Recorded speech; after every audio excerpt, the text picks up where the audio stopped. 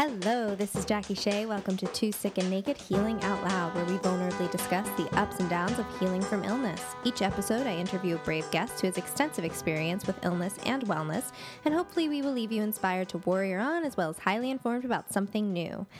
Today, I get to speak with Natasha Cesare, an actor, storyteller, singer, and body and sex positivity advocate. She's an East Coast transplant living in Hollywood, loves reading, hiking, and making tiny things with her hands. Hi, Natasha. Hi. I love that you said that last part. It's true. How do you not say it like that? It's making tiny things. I set you up for that. Natasha has made me tiny things with her hands, and they are beautiful things that are hanging on my wall. Aw. So that's true. That is a fact. So I'm super excited to have you on for the first episode of the new year.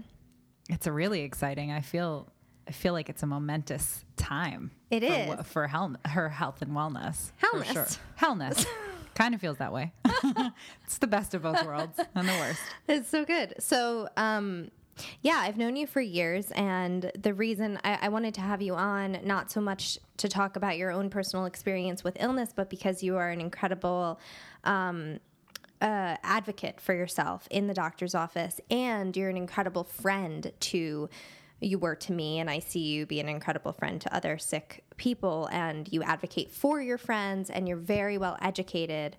You educate yourself on your health, and you do not rely and depend on doctors.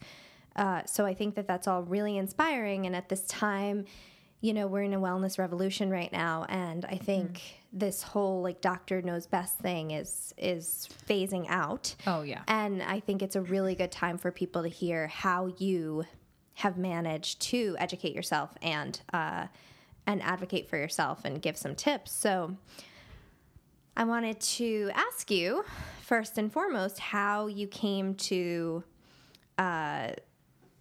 be inspired to educate yourself on your health. What happened?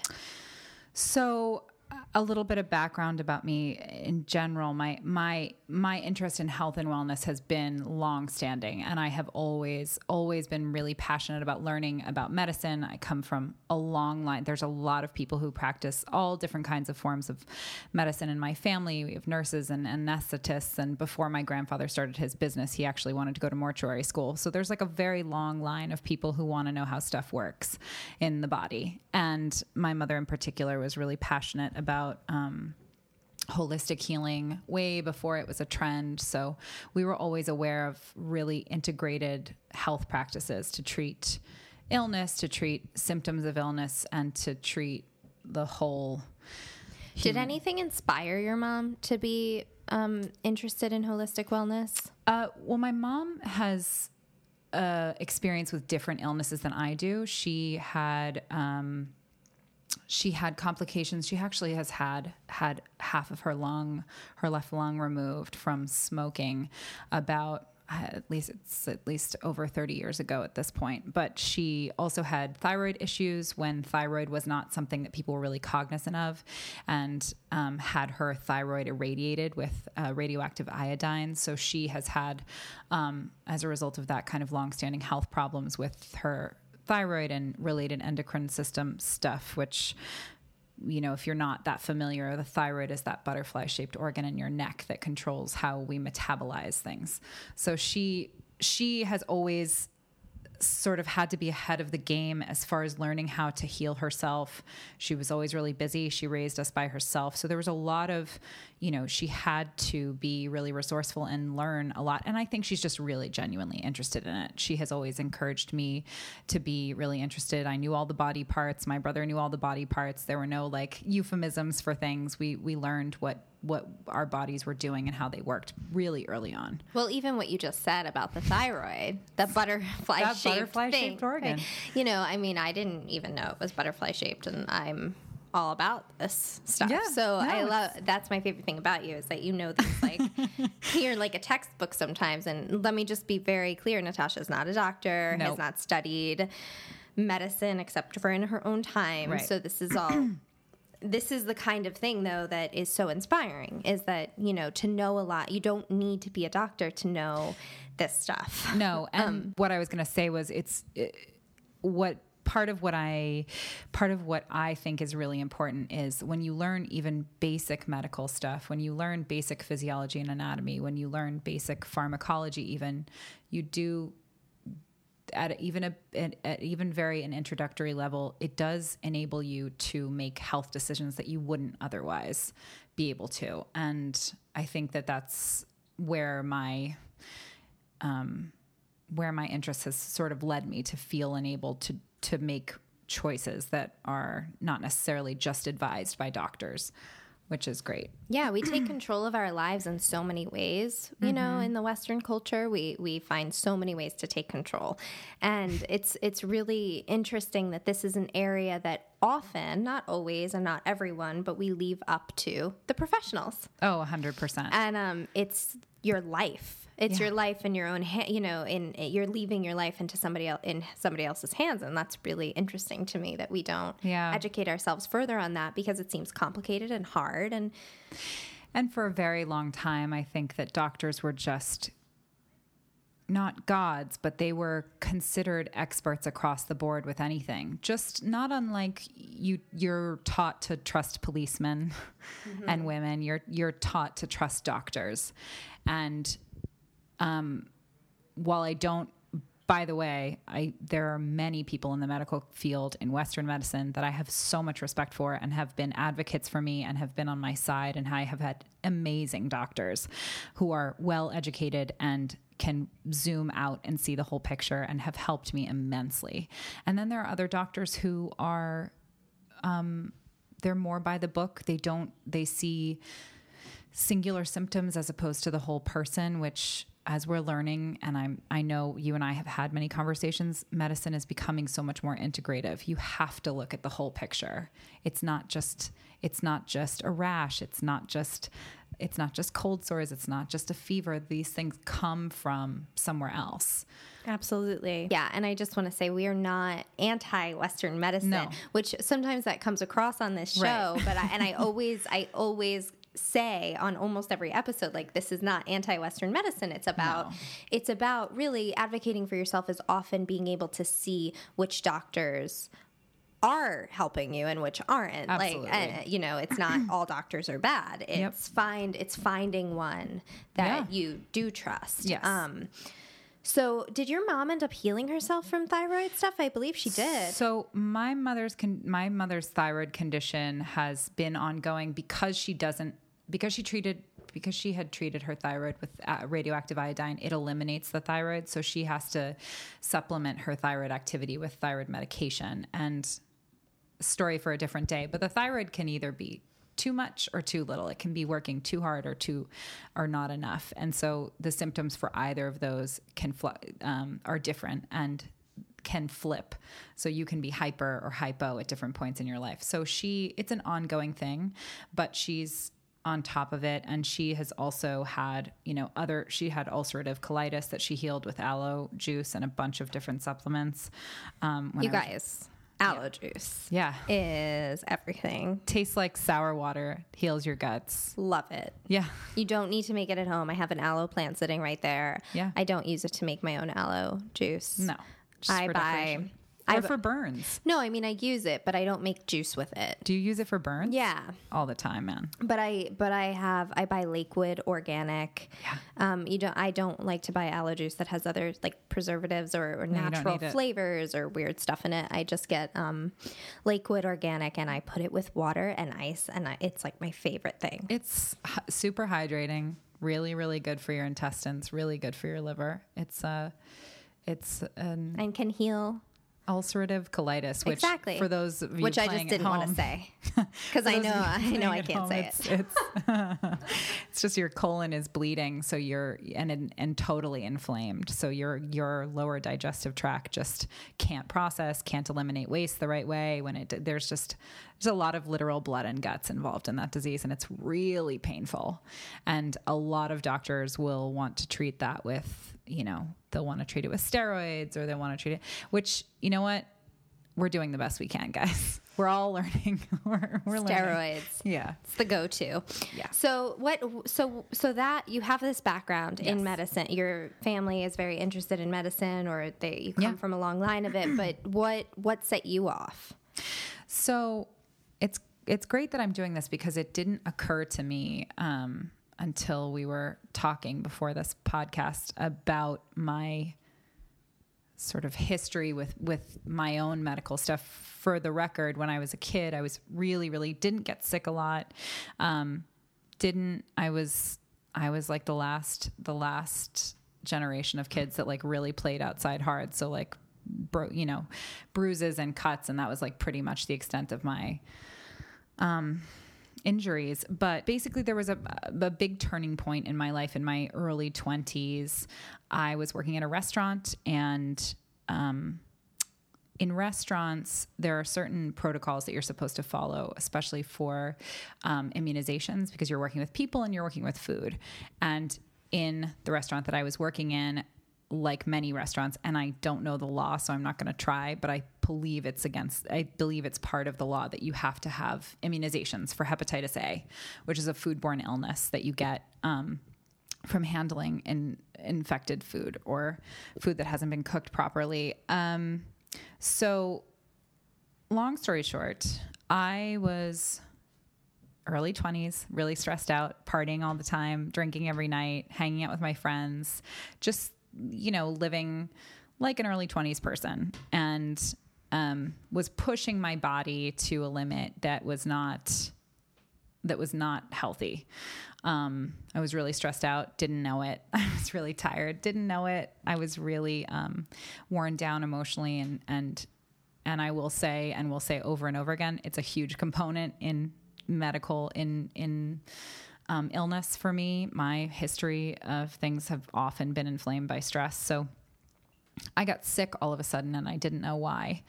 And I went to a doctor in the ER who looked at me and said, maybe you have bronchitis, without much diagnosis. What were your symptoms? I was coughing. You were coughing. I was coughing, and I had a bit of pneumonia in the past. And so he said, you have bronchitis. Here's a Z-Pak. Now, again, I really want to stress Z-Pak, super powerful antibiotic, really effective for treating a lot of illnesses. The downside is it's metabolized by your liver, and it is a very serious antibiotic. And I had no idea what it was. I took it because I felt sick and I trusted this doctor. And he didn't tell you, and this has been a running theme on this show, he did not tell you to take probiotics also. Never. I have literally never heard that from a doctor, ever. Shocking. But you always take... You taught me that. Oh, really? Yeah, you taught me that. Shocking. It's so horrible that doctors don't say that, I think. But it's crazy, and this will come up later, but did not have any sense of what the symptoms, what normal side effects were and what abnormal side effects were of this drug. So I had already, I'm going to jump around a little bit. At that point, I already had hepatitis A. I didn't know that. Hepatitis A generally is a disease it's a liver disease. It's inflammation of your liver caused by infected food. And it incubates for about 6 weeks. And in a normally healthy person, the symptoms will bloom like a stomach virus, and then they go away. I, at the time, was taking a heavy antibiotic that was affecting my liver, and my liver was already compromised by hepatitis A, and I didn't know. And I was also drinking almost every night and very little sleep. For bronchitis that you did not have. For a bronchitis that I didn't have. And when you're taking antibiotics, you don't drink with them. Did the doctor tell you that? I'm not sure. I, like any completely unaware, sorry guys, not to generalize. I was sort of unaware of my consumption of alcohol or drinking or general lack of self-care. So when they asked me, I'm sure I said I drink a couple of times a week. And by that, I meant every night. And by that, I meant 4 or 5 drinks every night. So, right. Great. Also, guys, don't lie to your doctors. Don't lie to doctors. There's no reason to lie to doctors. In fact, I would say, judging by this experience, had I given them more information, I probably could have avoided some of these things. Anyway. I will say, though, that there are useful times to lie to your doctor, actually, that Sure. can get you the help you need, which is insane. And I wish that wasn't the case. Yeah. Also, like just with gynecologists, they're very judgmental when Sure. you're not taking a birth control. Sure. Yes. And you can just not deal with the shame of that and lie and say, I use condoms, or I don't mind getting pregnant. Right. Oh, yeah. I Go have ahead. a partner of 3.5 years. So Yeah. when I say I don't mind getting pregnant, it is okay. And I'm like, yeah, lie about using condoms when you're sleeping with 5 different people. Please do use condoms. Yeah. But They're a great idea. my point is that I don't like being judged by gynecologists for Oh. not taking birth control that affects me poorly. So I skirt around the issue. Yeah. No, I'm going to talk about ways to get into the ER later. Right. So And please skirt the line. So here we are, breaking the rules. Yeah. Feels good.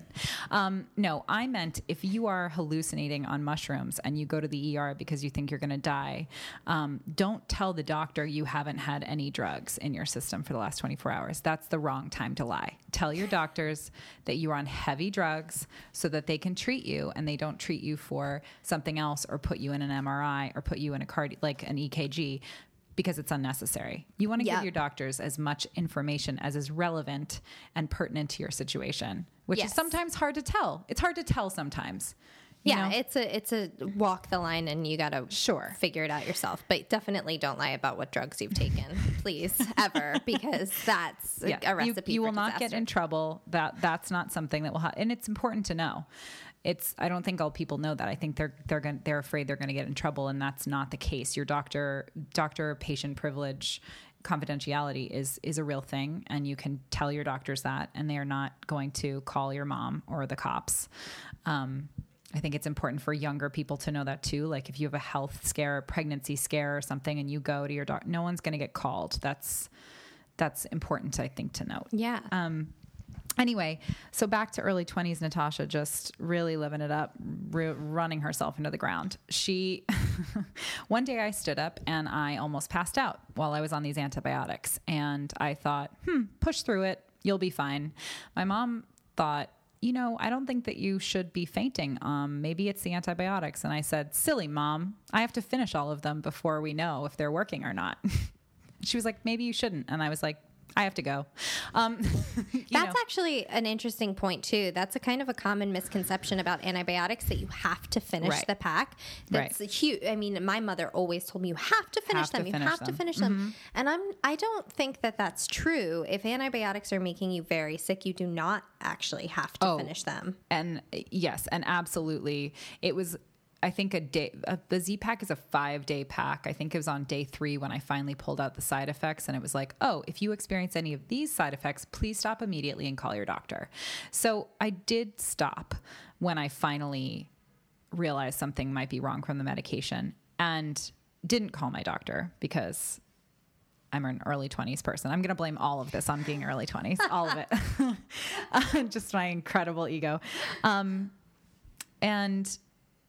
And then one day, a couple days later, I felt really sick and really weak, and I just blamed it on being run down. And I was putting on my eyeliner, and I saw the whites of my eyes had turned yellow. And I said, oh, I've jaundiced, which for those of you playing at home, when your liver starts to fail, often the bile will back up in your body and your skin will turn yellow, which is a bad thing. If that happens, go to the doctor, which I did. And long story short, I went through a series of tests, and I had an incredible GI doctor who saved my life. 110% he saved my life, because he knew well enough to test for hepatitis when I didn't. That wasn't even on my radar. And basically, the reason that this story is important to my own journey of self-advocacy and self-education with medicine is because I got put in a position that I think often women in particular get put in, where I had hepatitis it now became a health risk for my coworkers. I had to call my job and tell them it's already embarrassing that I'm sick. It's already, I feel bad for not being able to go to work. And now all of my coworkers have to get immunizations that, by the way, they should have had already, which at the time I didn't realize was not my fault, because I got a call from the CEO of my restaurant chain. He called me in my hospital room and he said to me, "How you doing? I wanted to check on you and see how you're doing." And I said, "I'm doing okay, And he said, "This is really horrible that you got sick like this. Also, this can ruin restaurants. This can really do a lot of damage. So I just want to make sure we're doing everything to, that you'll use your discretion." And in a really manipulative way, kind of played on the sense that this was my fault and that I should hide it or feel bad, like this was something I had done and that I need to be I need to play along. And it felt so bad because unknowingly had sort of signed off on saying, yeah, this was my fault and I wasn't going to tell anyone, when it wasn't something that I had done. It was his responsibility to protect his employees. And instead, I was put in the position of feeling like I had hurt my coworkers and hurt his business.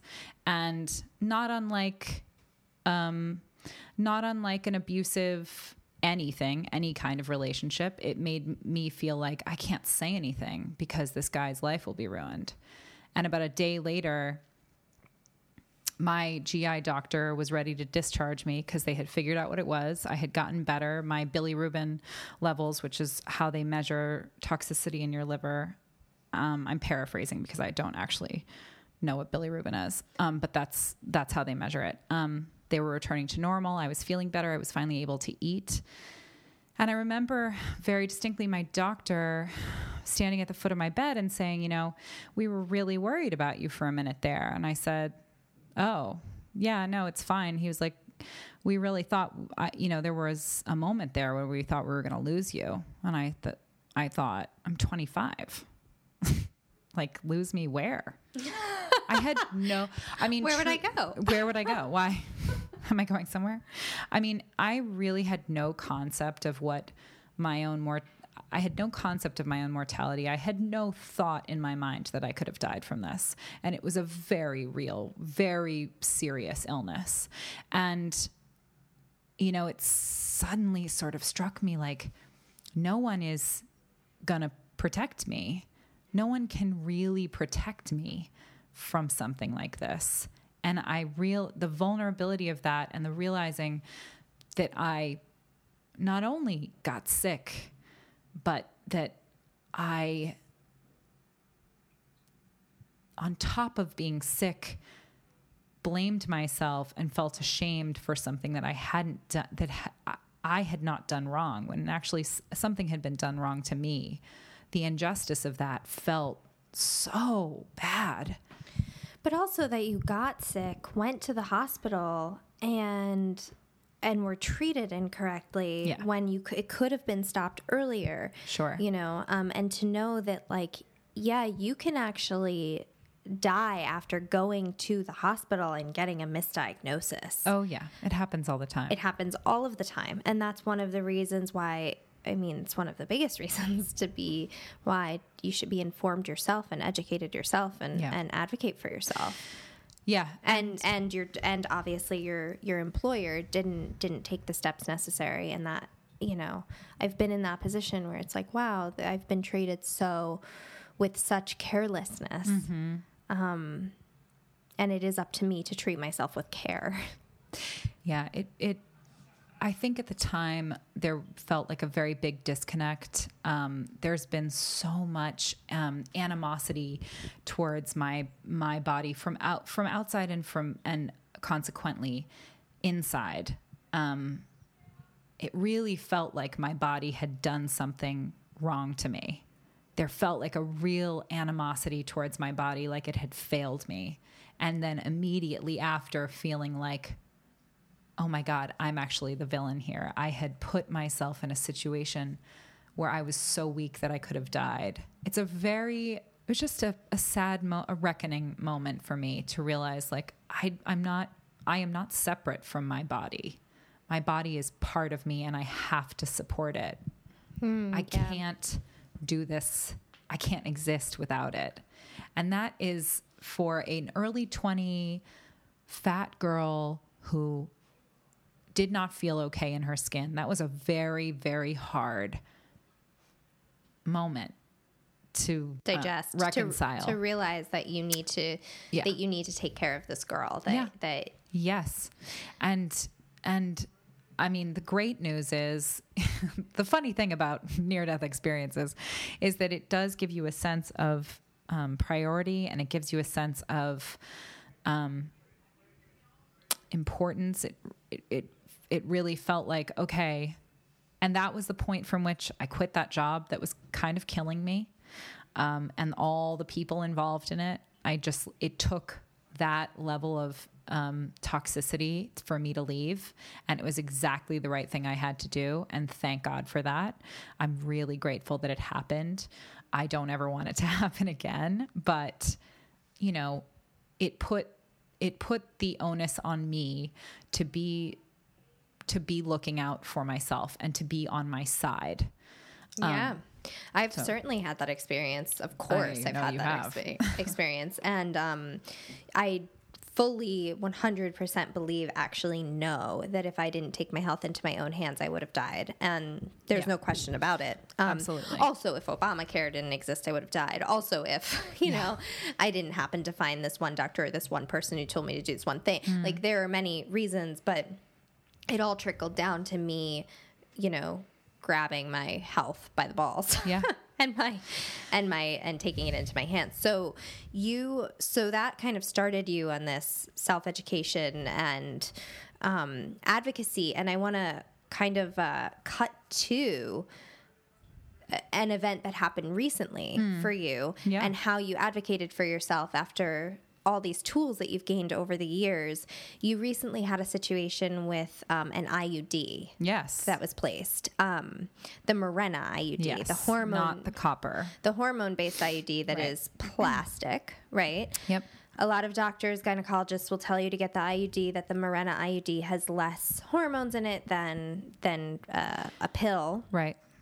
Or the copper one is suggested if you've had a baby, usually, because it's harder to place, I guess. But you had the Mirena. Why did you decide to get it? What was the guidance that you received? And tell us what happened. So I'd had very painful periods, very, very painful periods. And, you know, preceding my periods, going into my like early 30s and where I am now, I'm 34 now, they had become really unmanageable in a way that it felt like I was on a prescription for ibuprofen that I would take for 2.5 days straight, for the first 2 days of my period. And I had sought out oral contraceptives. I didn't like them. They didn't work for me. I'm terrible at taking pills at the same time every day.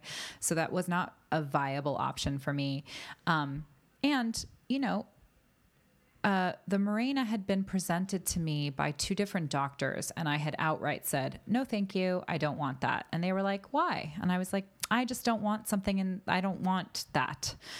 And actually, the 3rd doctor to present it to me, I said, do you have any experience with this? She said, yes, I've had it for 2 years and it's great. And that was sort of the selling point for me, that this woman who was sitting in front of me, which often is how I get medical advice. I talk to people who have had that experience, which is another thing you and I have talked about. It's a great tool.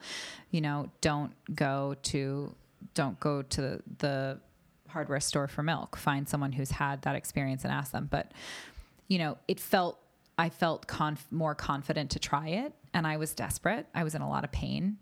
And, so I had the IUD inserted. A friend of mine had the IUD in for, at that point, about 6 months already. And she had some issues, but overall had felt okay about it. So my experience while having the Mirena in was fine. It was great. It didn't move. In a lot of women, it doesn't. In a lot of women, it's great. In a lot of women, they have no complications. just a side note, it's a T-shaped contraceptive that is inserted through the cervix and sits in the uterus in a T shape. And it releases small doses of progesterone. It's a progesterone only birth control.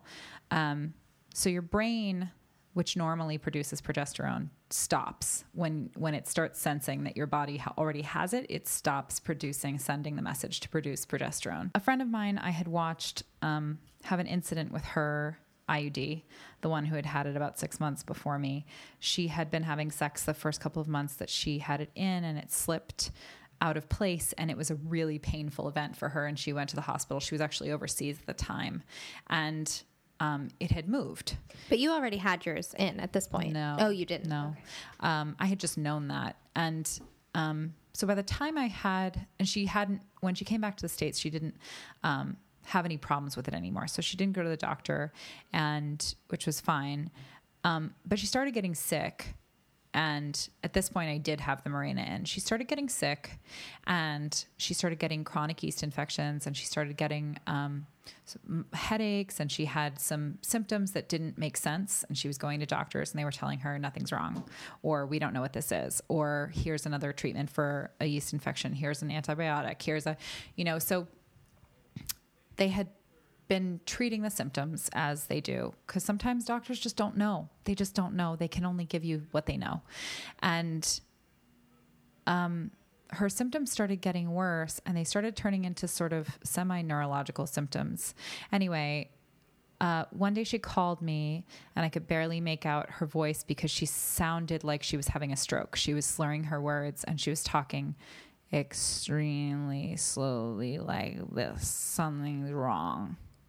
And I will never forget, I had told her a couple of weeks before, you might want to get that IUD checked. And she was like, no, they told me it's not the IUD, that it's fine. She called me, and she said she needed help. So I took her to the ER. And this is where it gets really important for women in particular. This is my opinion. If you are in an emergency situation, which she was, by the time I picked her up, she had almost full paralysis on one side of her body. She couldn't use her arm. She could barely talk. She was hyperventilating and panicking. She thought she was going to die. And she couldn't walk very well at all. We got to the ER, and no one else, I'm sure people have had this experience. You run into the ER like something is terribly wrong, and people look at you like, what's the rush? We're in the ER. You're already here. Everyone sit down, take a seat. So it became very clear to me when I was yelling at the security guard to get a wheelchair because my friend couldn't walk, that this was not going to be taken that seriously. So I went up to the desk when I got in the ER, and I said to the nurse, my friend fell. She hit her head. She's already thrown up once. Something is wrong, which to an ER attendant, for the record, signals a head injury, which is priority. So guys, there's a way to lie. Listen. So guys, listen. If you need to get into the ER, sometimes bleeding and paralysis won't cut it. So you need to lie. Sometimes paralysis won't cut it. It's so awful.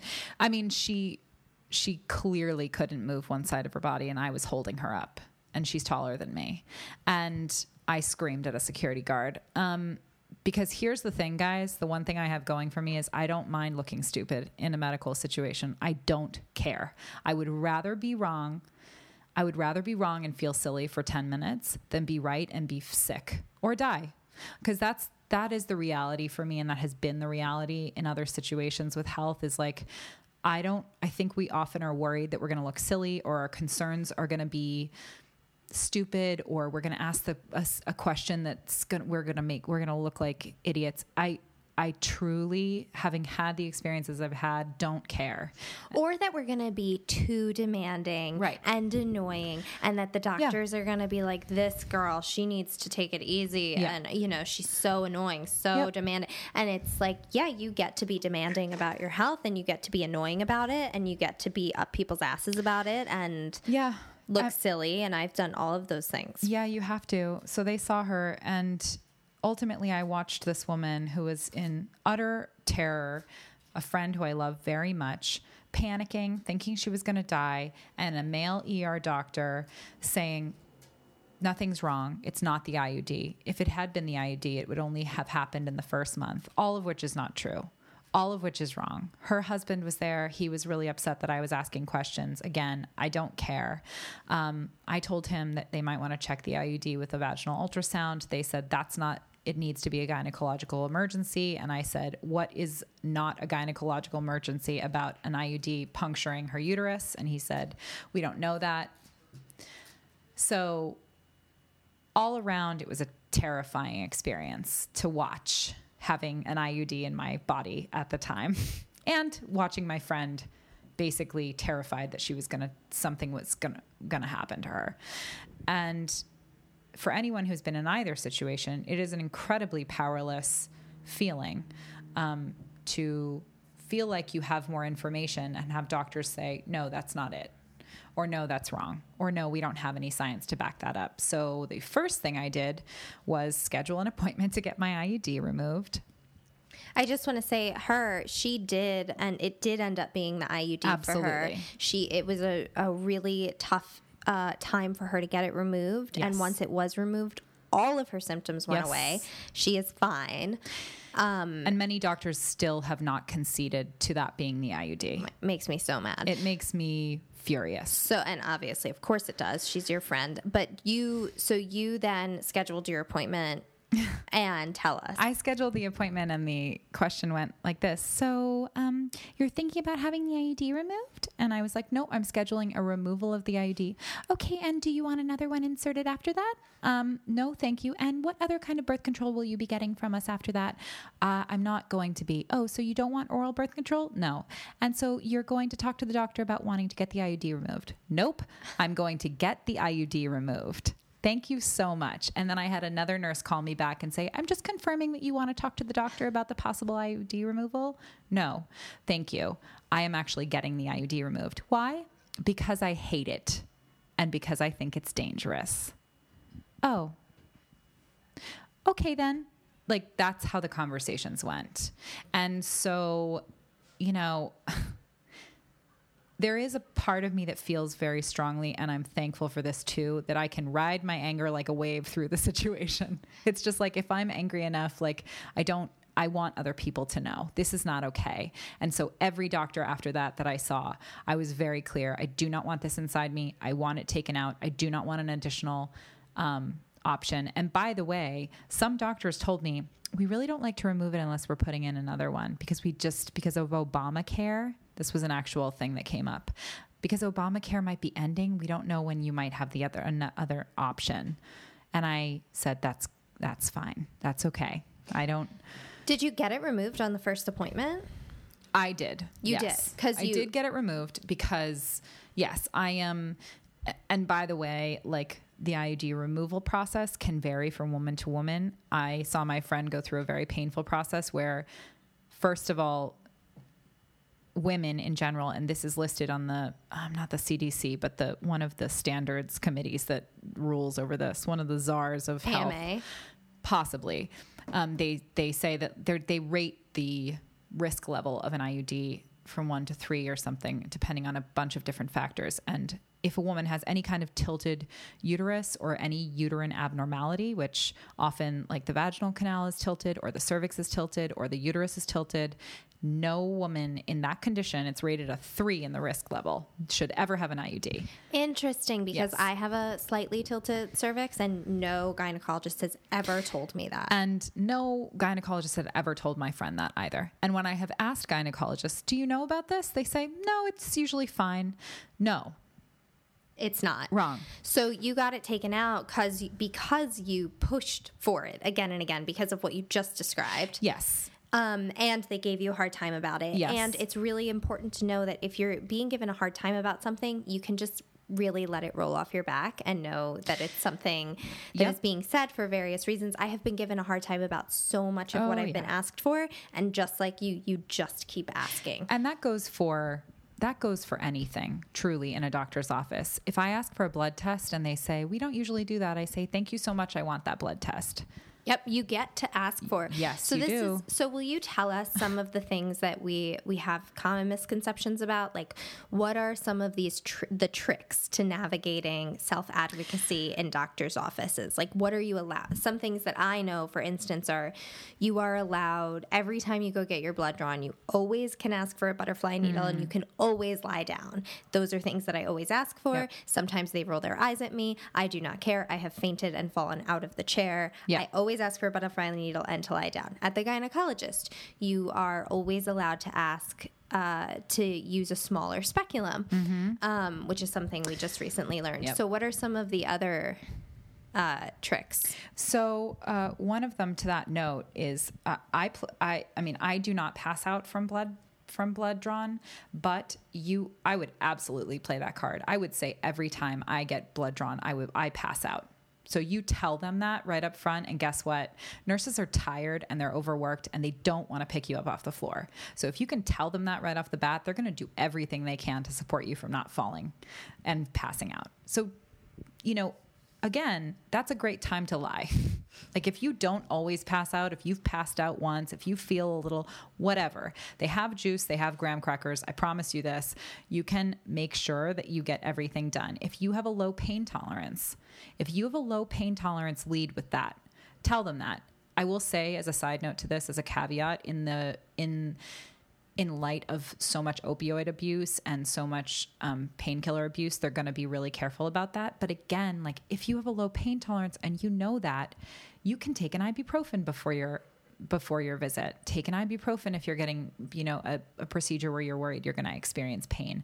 You can do that for yourself. You can, another one is you absolutely can ask for someone else to be in the room. You can bring a friend. You can have a nurse come in. If they fight you on that, you can say, I'd like to speak to your manager. And also, they do fight you on that a lot of the time. Yeah. I bring my boyfriend to appointments a lot, and they make him sign a bunch of paperwork that he can be in the room just to make it more annoying, Sure. I think. I mean, because I think it's a legal thing, but also they roll their eyes. It's annoying for them. It takes Yeah. up time. And I just say, can we please wait till he gets in the room, Yeah. till he's done signing that paperwork? Because Yep. I need somebody to be here with me to Yep. hear what you have to say. Yeah. And keep in mind too, doctors are not these weird gatekeepers who have all the answers. So I always, and often, because I have health insurance, state health insurance right now, which means like I go to a lot of teaching hospitals. I go to a lot of facilities that are training nurse practitioners. They're training doctors. They have a lot of residents running around doing procedures, and then they'll have the doctor come in and check, which is fine. But I will ask you how many years you've been in your residency, how long you've been in this rotation, how many times you've done this procedure. I will ask you if you've had any bad experiences. You can ask all of those things. They will not like it. Ask it with a smile. Say, I just get really, I just like to know. I'm just curious. You can tell them that, and you can ask them, have you ever experienced this? If you have some abnormality, or I don't even want to call it an abnormality. If your cervix is tilted, you can say to an OBGYN, do you have much experience with women with tilted cervixes? Do you have experience with, IUD removal? Side note, my friend had to go to 3 different doctors to have that IUD removed, and 2 of them because they couldn't find it. It took one OBGYN who specialized in removing hard to reach IUDs. Another thing actually that I really want to mention is that when you get blood work done, you actually don't need to wait for your doctor to receive the results. Nope. You can sign up online for whatever lab you're using, and you can get the results emailed to yourself. I always get my own blood test results. You always want to get copies of all of your work. When I get chest x-rays, when I get any x-rays or any work done, I make sure to go to the facility and get my own copy. I never wait for a doctor. And then I keep a file folder of all of my blood test results. They all come to me first. I do the research on my own. I do not wait for a doctor to tell me what things mean. Yeah. It's such a good point. And this is the part where I think people get overwhelmed. Like, well, I don't know how to read test results. I don't know what this thing means. I don't advocate for the internet all the time in terms of illness, especially if it's a mystery illness. But I think that is an excellent place in two areas: in looking at blood test results to understand even a little bit what they are or why they do them. And that's another thing. If your doctor's taking blood tests, I always ask what they are. I ask why. If they're prescribing a medication, I ask why. I ask what it is. I ask what are the side effects. You can ask all those things. And it always makes me laugh when I see any kind of medical commercial. It's always like, talk to your doctor if you have any questions. It's like, we don't hear that because we don't think to ask doctors questions because we think that they're just right. Well, there's often a bedside manner situation too. Sure. And they're often agitated and in a Yep. rush to go someplace. Yep. And it becomes scary to Yeah. ask them questions. And so that's been my experience a Yeah. lot of the time, where they don't want to give you another 5 minutes. Sure. But you can demand it. Yeah, you can demand it. And here's the other backdoor kind of road to that is be nice to the nurses. Really, I tell this to people when they don't have a lot of experience in being in especially bigger facilities, but like, get your nurse's name. Ask her what her name is or his. Like, learn these people's names, not because you're going to be there all the time, but because these people are overworked. They are seeing back-to-back patients. They're doing intakes over and over again. It gets really monotonous. People need stuff all the time. They're tired. They're hungry. Ask them how their day is, because honestly, if you're waiting in your room, and this has happened to me so many times, if you're waiting in your room and you feel like your doctor has forgotten about you, you can like poke your head out. And I have many times in the hallway and been like, Stacy, do you know where they are? Do you know is he taking like a coffee break? Is he going to, do you know? Just asking. Like, just, the bedside manner thing goes both ways. I think that when we're kind to doctors and we approach them as people who are knowledgeable in their field and as someone, I just want to understand I want to understand what you know, they're way more willing to work with you. Yeah, it's not a defensive questioning. No. Sometimes for me, I have gotten very defensive because I get so angry, and I get so blaming and accusatory, and I leave in anger. And I don't blame myself for that. I think it's really hard to be in my position a lot of the times. Yeah. But it is best. I love that bedside manner goes both ways. It does. And often this is personal because I have a couple of family members who are nurses, like, they really know the ins and outs, especially in a hospital, because there'll be 8 or 10 nurses to a doctor. And so they're really the support system, and they are the lifelines in a bigger facility. They know where the doctors are. They know which ones are good to go to for certain things. They know which ones aren't.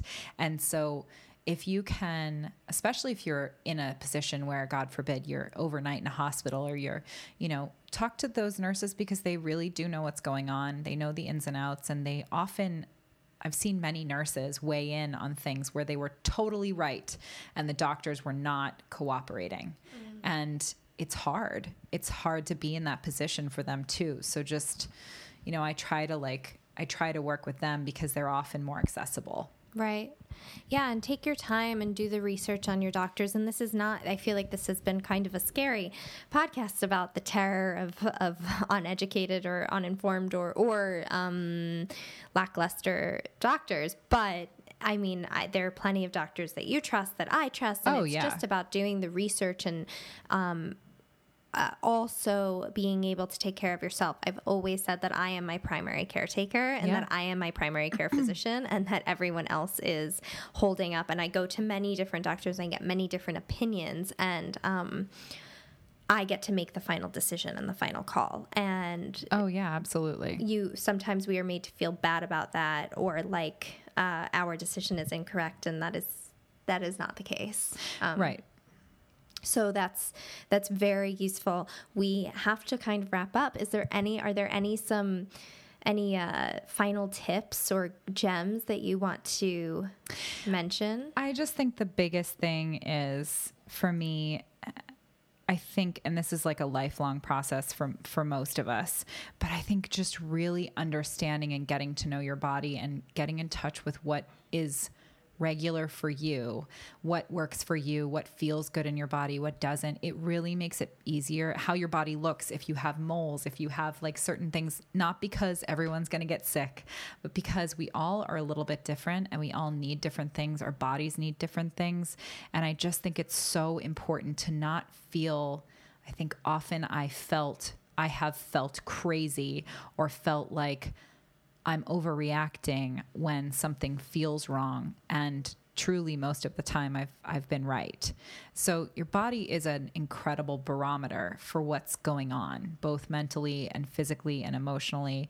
All of those things are working to support you. So try to befriend your body and listen to what it's telling you, because it is the best lie detector out there. It is such an incredible tool. It is doing everything it can every day to support you and keep you alive. And I just think that's beautiful. No, it's an important thing. And I, at too high of a cost have I learned that lesson before. So I'm grateful to be here, and I'm grateful that I keep listening to my body and keep learning. That's beautiful. And to that point, you can do things like keep a journal. If you need to keep a journal on your symptoms and how you feel, you can give yourself cervical exams. And for those of you out there, by the way, if you've ever felt your cervix and you tell your doctor, I felt my cervix, and they say, but how? You go, because it's 4 inches in. Yeah. Because you know where it is. You can totally feel your cervix. Yeah. It is not everyone, not all the time, but it's something you can do. Something you can do. You can take your temperature every day, know what's normal for you. Mm-hmm. You can do all sorts of things, and you can meditate to get more in your body and be less distracted and find out what's normal for you. And just there's a whole lot of self-trust involved, and a whole lot of self-love and self-care involved, which are topics on my blog and on other episodes. Mm-hmm. And this was a huge lesson in tremendous self-care and self-love. So thank you. Thank Natasha. you so much for having me. It's great. You're incredible. Such an inspiration. So as this new year kicks off, I hope that you can find a way to take your health into your own hands and educate yourself and be more of an advocate for yourself in those scary situations. You just might get a great reward for that. You can find Natasha on Instagram at funnygal83. She is hilarious. Not that good at coming up with names, but that's what it is. Kind of on the nose. Funnygal83. I'm 34. Do the math, guys. It's just like a screen name. On the nose. I love it. And you can DM her for any extra questions or. Yeah, please do. And slide into my DMs anytime. You can certainly message me with any extra questions, and please subscribe to this podcast, and we will see you next week with more goodness. Thanks, guys.